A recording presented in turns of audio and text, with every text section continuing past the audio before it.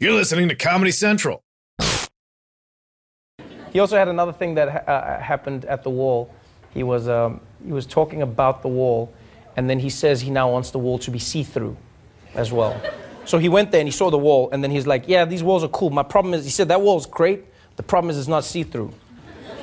And he said, and you need a see-through wall, because if it's not see-through, you could be standing at the wall, and then 2 feet away from you, there could be the cartel.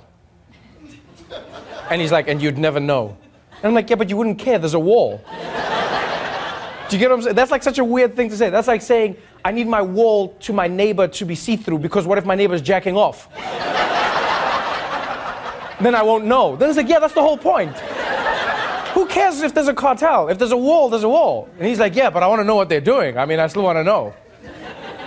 It's like weird. He's got like xenophobic FOMO. I don't even know how that works.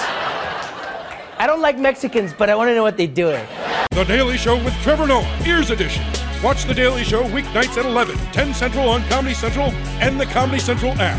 Watch full episodes and videos at thedailyshow.com and follow us on Facebook, Twitter, and Instagram for exclusive content and more. This has been a Comedy Central podcast.